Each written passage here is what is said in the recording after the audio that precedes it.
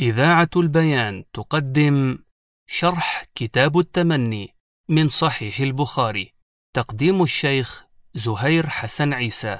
بسم الله والحمد لله والصلاة والسلام على رسول الله وعلى آله وأصحابه ومن تمسك بسنته بإحسان إلى يوم الدين. أما بعد، أيها الإخوة الكرام، السلام عليكم ورحمة الله وبركاته. أسعد الله أوقاتكم بكل خير. نتابع هذه القراءة في كتاب التمني من صحيح الإمام البخاري، وبشرح ميسر للشيخ ابن عثيمين رحمه الله الجميع.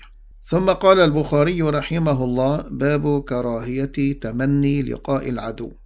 ساق بسنده رحمه الله عن موسى ابن عقبة عن سالم ابن النضر مولى عمر بن عبيد الله، وكان كاتبا له. قال: كتب إليه عبد الله ابن أبي أوفى فقرأته، فإذا فيه أن رسول الله صلى الله عليه وسلم قال: لا تتمنوا لقاء العدو واسألوا الله العافية، واسألوا الله العافية. هذا الحديث أيها الإخوة قال في آخره: فإذا لقيتموهم فاصبروا فإن الجنة تحت ظلال السيوف.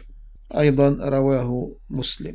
وهكذا لا ينبغي للإنسان أن يتمنى البلاء، لا ينبغي، فإنه إذا تمنى البلاء ربما لا يصبر إذا نزل به.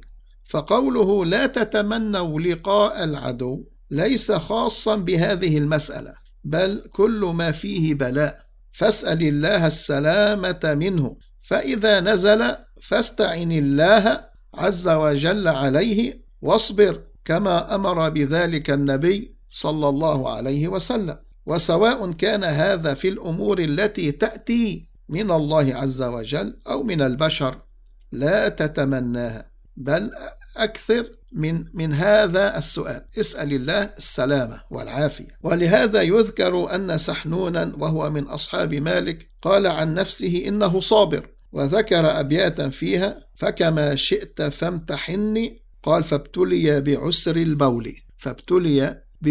البول فما كان البول يخرج منه بسهولة. وهذا يعني مرض، يعني يرافقه أوجاع آلام شديدة، فكان يدور على الصبيان ويقول: ادعوا لعمكم الكذاب.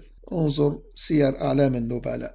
فنسأل الله لنا ولكم السلامة والعافية، وإلى أن ألقاكم في حلقة قادمة بمشيئة الله تعالى. أستودعكم الله الذي لا تضيع ودائعه، والسلام عليكم ورحمة الله وبركاته. قدم لكم هذا البرنامج من إذاعة البيان من سيدني، صوت أهل السنة والجماعة.